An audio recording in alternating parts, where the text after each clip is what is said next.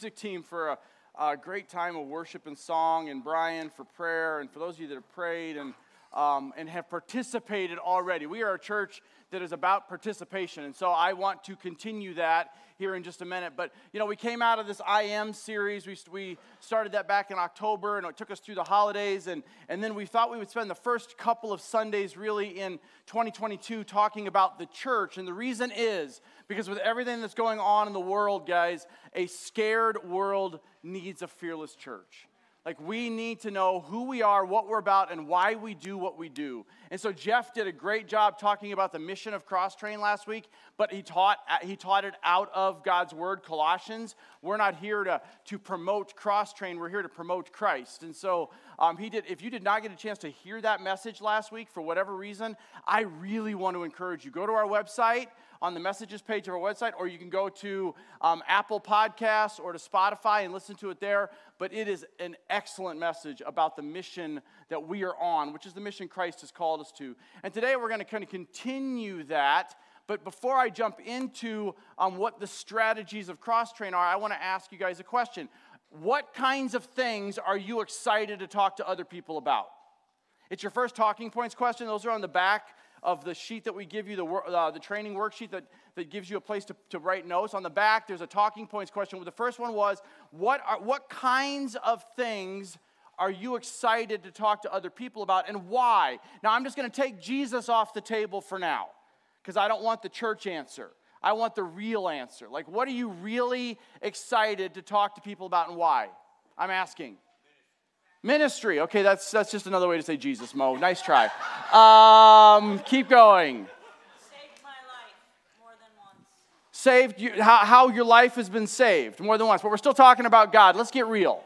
I like to talk about Homeschooling. Okay, I like to talk about homeschooling. Good. What else? Guitars. What? What are we like? Seriously. Bonsai trees. Coffee. Yeah, if you know Michael, you know he is serious about that. John, was that you? You're pointing him out? Food. We got a lot of foodies here. Farron in the back is a huge foodie. So, cookies. Your wife.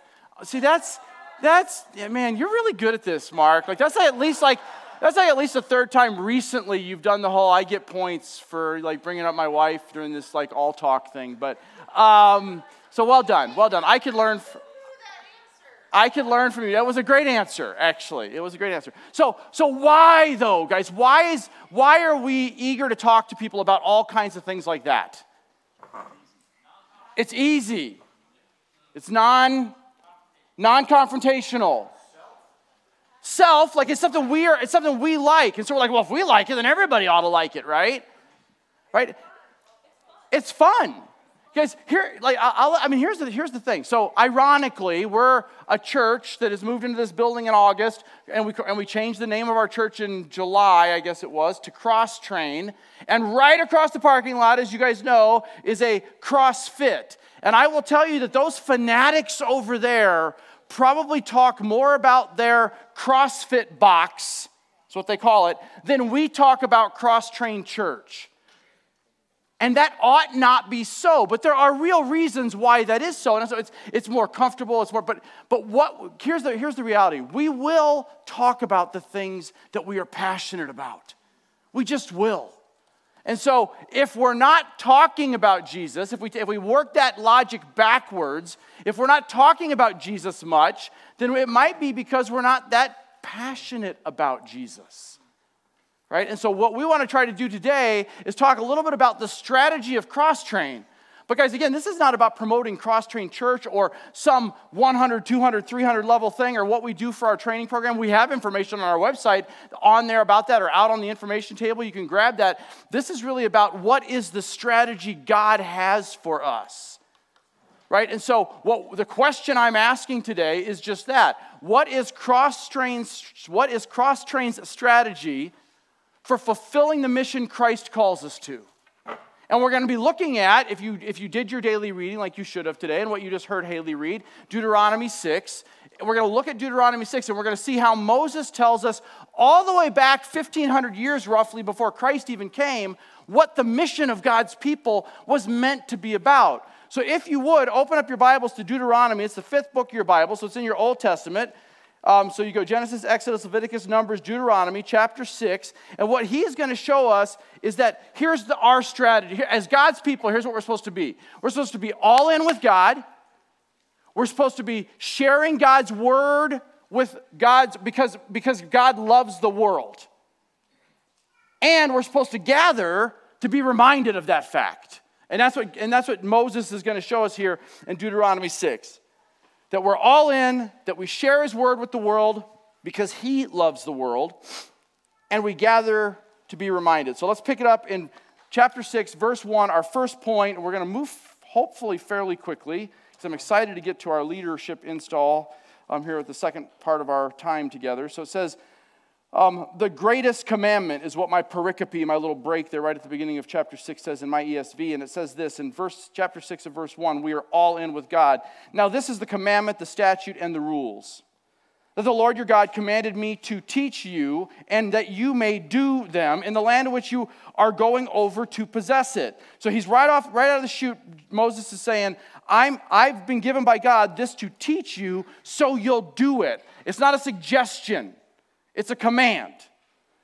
So what's the command? Verse 2, that you will fear the Lord your God and you and your son and your son's sons by keeping, and here's how. So the command is fear God. Here's how. Keeping all of his statutes and his commandments, which I command you all the days of your life, and that your days may be long.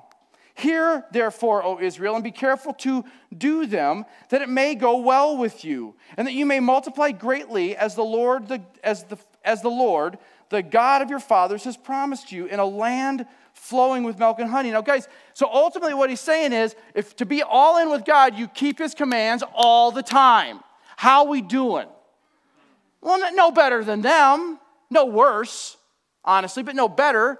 But what we know as Christians is that Christ kept them all. So we don't have to. But the principle still applies. Guys, the principle that God has had for his people since he called Abraham was there are no halvesies. There's no one foot in and one foot out in the kingdom of God. If you are called by Christ and you call Christ your king, you are all in.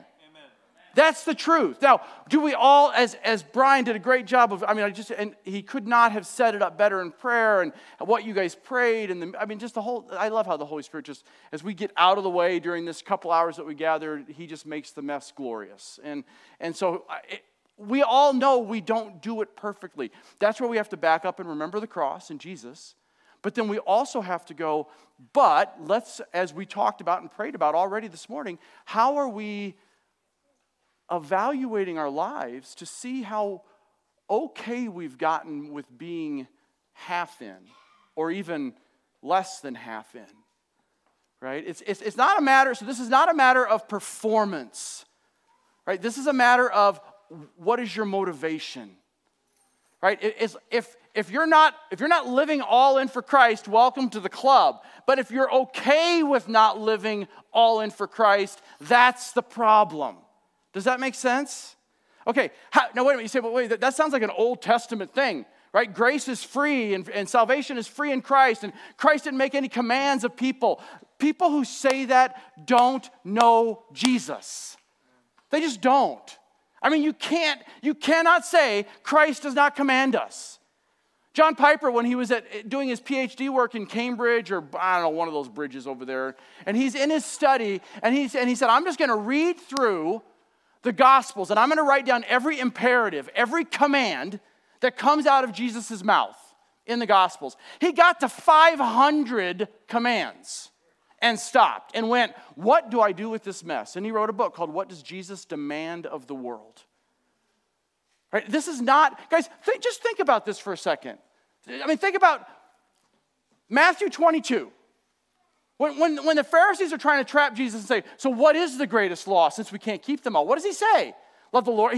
He's quoting this. what we're going to get to in just a minute. He's quoting Deuteronomy 6. Love the Lord your God with all your heart, with all your soul, with all your might. Love your neighbor as yourself. These are the great suggestions. No. These are the great commandments. When he calls his disciples, you're going to read about this in your daily readings. If you don't know what those are, I was going to say shame on you, but there's no shame in the body of Christ. But in your bulletin, there's the daily readings. One of the daily readings is out of Luke chapter 5. When Jesus calls his disciples, they all are pretty clueless. It's a season of time. He doesn't just like put some sort of Yoda like force thing, come follow me, and they do. It's not like that. It's a series of events that happen in their lives. But in the end, it says, and they left everything and followed him. Why? Because that's what it takes to follow Christ. We saw in the reading, in the calling passage that Brian read for us, the rich young ruler who was unwilling to leave everything and follow him. It's the reason we had it as a calling passage. Those things connect. We don't just throw things up there just to have somebody read the Bible. Turn, if you would, keep your finger here, because I just have to take the time to do this. Look at Luke chapter 9. Turn, if you would, to your New Testament. You're going to go all the way so past all your Old Testament. You're going to go Luke chapter 9. Because I want you to, guys, if we don't get this, if we don't get that, here's this. Jesus demands that we be all in. He knows we can't be. He died on a cross because we're not, but he doesn't, he still commands it. Jesus does. Not God the Father, not the Old Testament uncle, like crazy Uncle God that somehow, well, that's all different now. Guys, it's the same God, same message. Jesus is pulling this thing forward over and over and over again, and we're going to see that as we keep going in this passage. But look at Luke chapter 9 and starting in verse 57. As they were going along the road, someone said to him, I will follow you wherever you go. And Jesus is like, really? Are you sure? This is not about prosperity now, brother. This is not the prosperity gospel. He's saying, the foxes have holes and the birds have the birds of the air have their nests, but the Son of Man has nowhere to lay his head. That's what it looks like to follow me. Then another one then he said to another one, you come follow me. And he said, Lord, first let me go bury my father. Guys, this one has always really bothered me because it seems like such a reasonable request. And yet Jesus says to him, leave the dead to bury their own dead. But as for you, go and proclaim the kingdom of God. I'm not teaching through this passage, but what he's trying to do is show priority. He's trying to say, what is your primary focus? Yet another one said, I will follow you, Lord. Let me first say farewell to those at my home.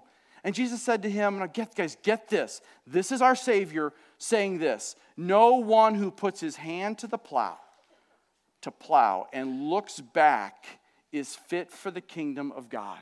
What he's saying is no one who says, Jesus is Lord. Like, Jesus, you're my Savior. I raised my hand. I prayed a prayer. I got dunked in a horse trough. I'm good to go. And yet living for the world, constantly distracted by what the world is doing, living no different than the world is. They're saying that is not a kingdom person. Still not enough for you. Just turn back a few verses. Look at chapter 9, verse 23. And he said, this is Jesus saying, and he said, if anyone come after me, let him deny himself, take up his cross daily, and follow me. And again, I'm not teaching through what it means to take up your cross. Here's what it means to take up your cross. Die. Write that down. That's gold. Take up your cross means die. That's it. Don't over-spiritualize it. Don't turn it into the person sitting next to you is my cross to bear. It means, are you willing to, Jesus is saying is, are you willing to die to self? And he says so right after that. For whoever wishes to save his life must lose it, must give it away. And he who wants to gain his life, and he who wants to lose his life will for my sake gain it. But why? Okay, so that's the truth. Jesus is all about being all in. There are no halvesies with Christ. We live a halvesy life. I do too, but that's not what he wants. So the question is why? Right? Why is that? Why should we do it? Well, the ultimate answer is because he is God. Go back to Deuteronomy. And here's what is called the Shema. A good Hebrew like Jesus, when he was growing up, a good Jewish boy would recite the Shema multiple times throughout the day. Why? For religious something? No, because it reminded them of something. You know what it reminded them of? He's God, I'm not. He is not running for God. He is not petitioning for you to believe that he is God. He is God. Hear, O Israel, the Lord our God, the Lord is one. That's what he says in verse 4, right? You shall love the Lord your God with, there's that word again, not some of your heart and a little bit of your soul and a little smattering of your might. You shall love the Lord your God with all your heart and with all your soul and with all of your might. That's why we're supposed to be all in, because he is the one and only God. So here's what we're going to do. And I know we're so behind, but it's okay. This is going to be fun. So in your handout, by the way, it's not my fault we're behind today. I just need to let you know that. It's not anybody's fault. It's the Holy Spirit's moving, but we're behind. So, but take a look at, in your bulletin, there was a handout. Looks like this. Yeah. So this is the Shema in Hebrew. Now, it's been about a year since I got to take Hebrew in seminary. So this is going to be a little rough for me too, but we're going to recite this together out loud. So you're going to get a little 4-minute or less, hopefully, Hebrew lesson. Are you ready? So if you look right there, so here's what's interesting about Hebrew. All the lines, like the line that looks like a W right there in the top right corner, I wish I had a pointer, but mine wasn't working this morning. In the top right corner, those are the consonants of the Hebrew alphabet. All the little jots and tittles, right? Isn't that what he calls them? Jot and tittle shall not perish. Those are the vowels that were inserted by the Hebrew scribes after Moses wrote it. Now, I'll tell you why that matters here in just a minute. So that first word there is the word Shema. It means hear. So say it, Shema. We're not going to do one word at a time, just so you know. Shema. Say it again, Shema. That means hear. That second word there is Israel. It is the Hebrew word for Israel. So Shema Israel. Shema Israel. And then he says this, Adonai Eloheinu. Now, you say, wait a minute, that if you know anything about Hebrew, what is that word in Hebrew? Yahweh. That is the holy word for, that is where like on our, depending on your publisher, but most publishers will capitalize that word in English when they transliterate it to English in all caps, Yahweh. What do you notice about that word where it's used here as opposed to the other words? No vowel points. Why? It was such a sacred name that the scribes would not break it apart with vowels. Even though we pronounce vowels, we say, Yahweh has like an A in it, right? And an E in it, and a Y or something, for us.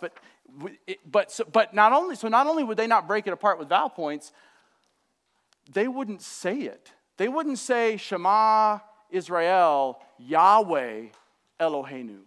They would say Shema Israel, Adonai Eloheinu. Why? Because they wouldn't even say the word Yahweh. So they would say it. So it sounds like this. Shema Israel, Adonai Eloheinu, Adonai Echad. So let's say that second line together, starting with the Adonai. Adonai Eloheinu, Adonai Echad. Yeah, it's like you're probably really good at this. Zach is like, oh, it's disgusting. But here, I love you. Here, it's, that was not in my notes. Stick to your notes. Here, it's a kind of guttural sound. So we're going to do the whole thing, right? So, Shema Israel, Adonai Eloheinu, Adonai Echad. And then this is where it gets really tricky. And in the interest of time, we'll just kind of, I'll tell you. Because guys, if young people in the room, and I've prayed about this, and I just feel like I have to do it now. If you can come next week and you can recite this in Hebrew without looking at this piece of paper, I'll give you $1. It's my money. My wife's like 5. It's our money, hun. The church is not paying for this. So you still want it to be 5? All right. If you can recite this whole thing in Hebrew. What'd you say about that guy? He prayed for a year and God brought back the whole year's salary? Okay. So if you can recite this in Hebrew without looking at it, I'll give you $5. Okay. Mo, you do not count as a young person. He's like, $5? That's anyway. Okay. No. Nice try, though. Didn't work for my Hebrew professor. Doesn't work for me. Okay, so the second half of this goes, it's actually wa. That word, it starts with a V there in the transliteration. Remember, we're reading right to left. Oh, but I forgot to tell you that. Hebrew, you read right to left, right? I forgot to mention that. Oops. It just sort of happened, right? It's actually wa-ahavta. Say, wa-ahavta. Wa-ahavta. Wa-ahavta et Adonai Eloheka.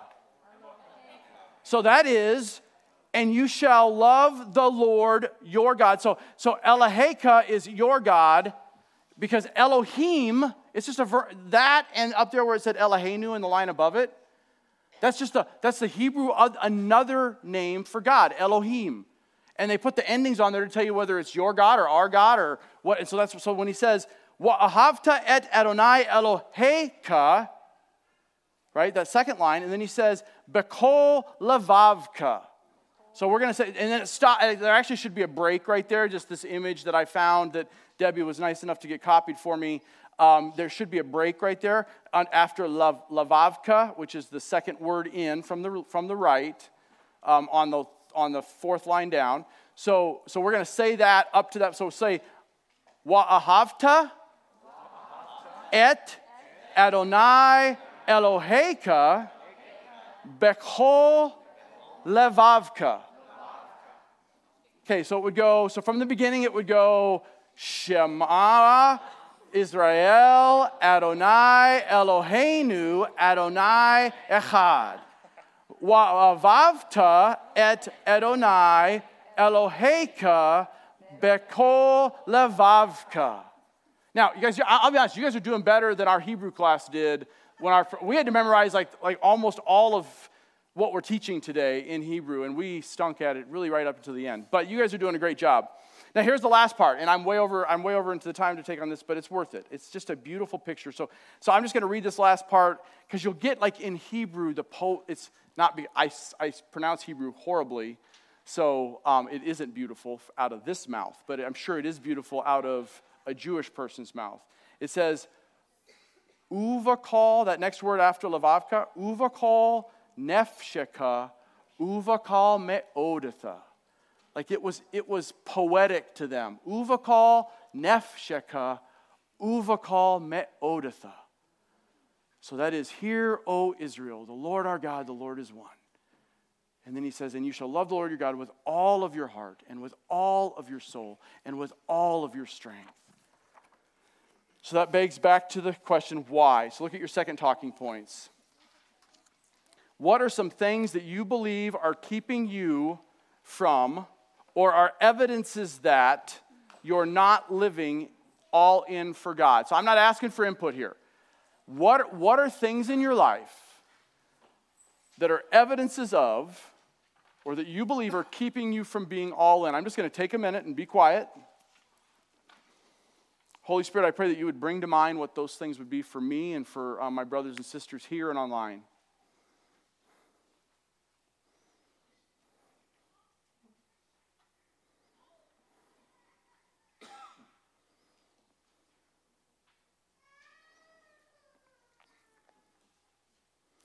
And Lord, as we put our hands to the plow that is the call of Christ in our lives, I pray that those things that you just brought to mind are the things we look back at, that we would bury them. By your strength, Lord, we need your help. Help us to walk in a manner worthy of the gospel by which we've been called. In Jesus' name, amen. Okay, so the great commandment, love the Lord your God with all your heart and all your soul and all your strength. leads us right into the Great Commission. Go and make disciples. Right? That's the two ways Jesus put it. Look at the next verse, verse 6. So this is our second point. So we share his word because we love his world. We share his word because we love his world. He loved the world. And these words that I command you today shall be on your heart. Guys, it has to start with us. The word of God has to penetrate. It has to go from here to here. The training center is amazing, but guys, if all it does is puff us up intellectually, the word of God is clear about that. Right? We become Pharisees. He's saying it needs to be written on your heart. Get this, I've shared this before. The word of God it's not made of bricks to throw at people. Right? It is meant to be bread to feed people. Remember we were just beggars telling other beggars who the bread is. And the more you get to know about the bread, the better you are at sharing him. But don't ever lose sight of the fact that you and I are just beggars. So let's keep going. You shall teach them diligently to your children, and you shall talk of them when you sit in your house, and when you walk by the way, and when you lie down, and when you rise up. And yes, this is a great parenting passage, and yes, it's talking about all the different ways that you can teach, but it's not just teaching your children. It's teach your children and when you walk and talk a lot in the house, and not just with your kids, but with anybody. It's pretty much everywhere all the time. Look at verse 8. And you shall bind them as a sign on your forehead, and they shall be as your frontlets between your eyes. And if you've ever seen like a hardcore Orthodox Jew, they'll have these phylacteries on their forehead, these little boxes that they actually put on their forehead that has God's word on it. They'll have these big tassel things that they have around there. It is completely a not best demonstration of what this verse means. I'll leave it at that. I mean, they're serious about their faith, and I appreciate that. I admire that about them. But that is not what God is talking about here. He's saying the word of God needs to be here in your heart. It needs to be in the top of mind all the time, right? And it needs to be in doing what you're doing. Like he's saying, your life is marked out by the word of God. Why? Because the word of God is where the power is. Look at Isaiah 55. Turn to the right of where we are. Isaiah 55. We're just going to go there quickly. Isaiah 55, it will be one of your daily readings this week, so I'm not going to belabor the point. The Holy Spirit will do that with you when you read it this week. But look at Isaiah 55. Isaiah is to the right of the Psalms and the Proverbs. If you get to the big books like Jeremiah and Ezekiel, you've gone too far. Isaiah 55 in verse 1. Come everyone who thirsts. This is God speaking. Come to the waters, and he who has no money, come, buy and eat. Come buy wine and milk without money and without price. He's saying, come and buy it, and you don't even have to pay for it. Why do you spend your money on that which is not bread, and your labor for that which does not satisfy? Listen diligently to me, God says. Listen to my word, and eat what is good, and delight yourself in rich food. Back to what even Brian was talking about. Healthy diet is a requirement of being in shape. Incline your ear to me. Hear that your soul may live. Now go to verse 10, just in the interest of time.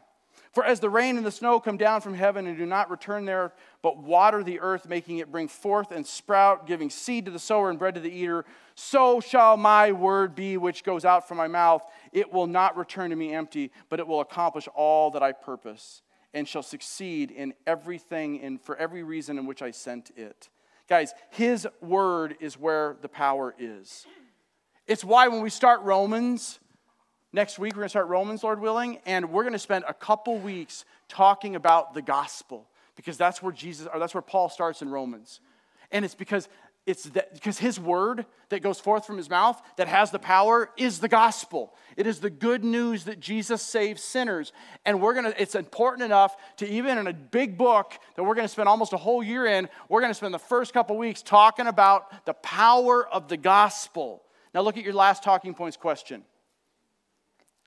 Because here's the why. So what? Okay, the word is power, but here's the problem. And Paul's going to tell us this in Romans.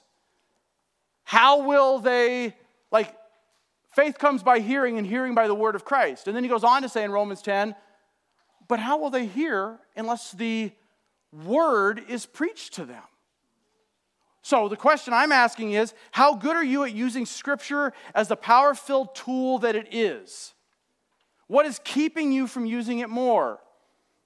Are you committing to getting trained to teach God's truth, spread the gospel, and grow his kingdom? And this is why, guys, I seriously, you need to be in the training center. I don't care if you've been in it before. This will be my 5th time through this material, not including the extendedly deep dive that I've done in seminary by the grace of God. And every single time I go through it, I'm not only just encouraged, I grow. I grow in my picture of who God is, which allows me to share him more powerfully. But even more than, guys, like back to Brian's point about, man, our first ministry has to be to our wife and kids. Here's what I will tell you. This, guys, and I don't know what you think I am now. I know there's just sort of this thing about exalting your pastor, and I'm just a dude with the Holy Spirit in me, just like you if you're saved. But I want you to think back. I'm less of a Christian dude 15 years ago than I am now. I mean, hopefully, right? My daughters were at that point were, 8, 6, and 4. Every Monday morning for 2 years, I would get up and leave at 3. I would leave my house at 4. I would drive all the way out to Gilbert to what was then called East Valley Bible to go to the training center. For 2 years, 5 a.m. to 7. Then I'd fight traffic back. No traffic at 4 in the morning. Go figure. I would fight traffic back to my job. I would work on my flashcards. I would do all the stuff. And with a young family and ministry and everything else going on.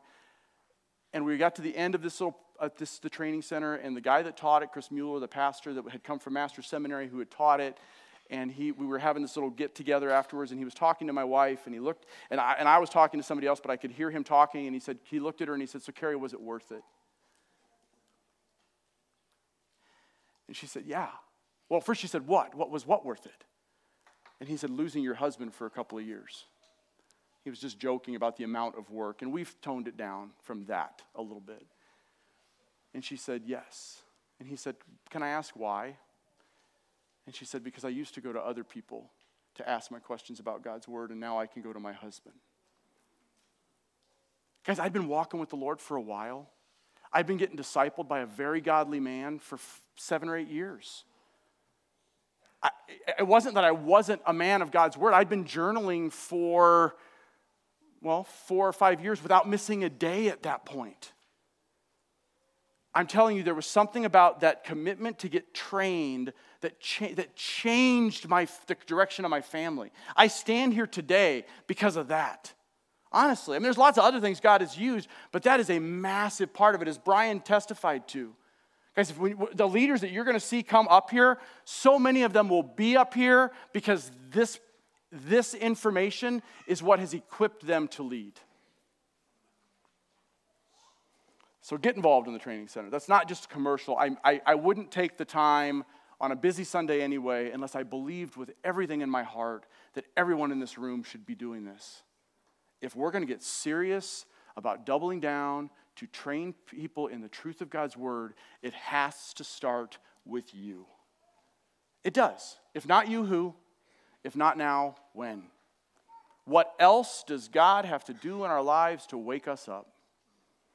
I mean, if the last 2 years has not woken you up to the desperate need for the power of God and the power of his word in this world, nothing will. And that terrifies me for you. On that happy note, let's go back to Deuteronomy and land this plane. So we gather, so our last point, so one, we are all in for God. We share his word because we love his world, because he loves the world. And the last thing is we gather to be reminded. And this point does go fast, hopefully. It says in verse 10, "And when the Lord your God brings you into a land that he swore to your fathers, to Abraham, to Isaac, and Jacob, to give you with great and good cities that you did not build, and houses full of all good things that you did not fill, and cisterns that you did not dig, and vineyards and olive trees that you did not plant, and when you eat and are full." So here's what he's saying. When your nation has become really strong and wealthy, and you don't think you need me anymore, you're all getting where I'm going, right? Here's what's going to happen to you. You're going to forget me. He says, take care lest you forget the Lord who brought you out of the land of Egypt, who brought you out of slavery. That's his way of take heed that you don't forget the one who set you free. Guys, that's why we gather. We gather that's where I get the point here, that we gather to remember. Because the world wants us to forget this, that there is a whole nother kingdom beyond the kingdom of the United States of America, beyond the kingdom of a one world government, beyond the kingdom of whatever else you think is going on in our world right now, and it is the kingdom of God. And his people are working on that kingdom. And so he is saying, when you get comfortable, you will forget. It's just the way it is. If you're reading through the Bible in a year, and like I'm doing, if you're joining me in that 1 year Bible, or or if you've read through the Bible ever before in your life, here's what you know about God's people. We are a forgetful people. They were, we are. We leak. We just leak. We come in here, we get filled, and then it leaks out of us, and by sometimes, depending on the day or by the week, by Monday, we have forgotten all about God and his kingdom. On a good week, we might make it to Thursday. Right? We need to gather to be reminded of kingdom purpose. And so with that, the music team's going to come up, and they're going to lead us in a song of response. We're not going to do communion like we normally would do at this point. We're going to instead go into our time of installing our leaders, because that is a great time to respond to the goodness of God. But I'm going to ask you to do me a favor. I'm going to ask you to close your eyes. I'm just going to read you a little part of Hebrews. The music team's going to lead us in a song of response, and then we'll do our leadership installation and just see where the Spirit takes it from there. So if I could find Hebrews, because I can't do that and talk at the same time, apparently. So this is the word of the Lord out of Hebrews 10:19. It says, therefore, brothers and sisters, since we have confidence to enter the holy place by the blood of Jesus, the new and living way that he opened for us through the curtain, that is, through his flesh. And since we have a great priest over the house of God, so since we have confidence by the blood, a new living way by his flesh, since we have a great priest, let us draw near with a true heart and in full assurance of faith, with our hearts sprinkled clean from an evil conscience and our bodies washed with pure water. Guys, this is not a message about living better, more morally for Christ. Do not hear that. This is not about behavior. Do not walk out of here thinking you're just going to do better for Christ this week. It will not last. What the writer of Hebrews is telling us is, because he has done the work, let that motivate us to draw near. Let us hold fast the confession of our hope without wavering, for he who promised is faithful. And because he is who he is and he's done what he's done, we can be completely confident. Because whatever it is the enemy has kept you in bondage in, that is stopping you from feeling like you're able to live victoriously in Christ, he crucified it.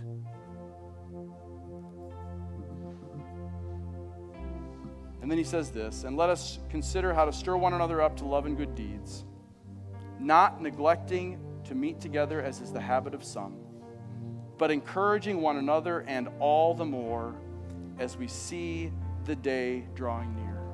His day. That's the day he's coming back. Capital D. It's a big day. It's a big day, and it's coming soon.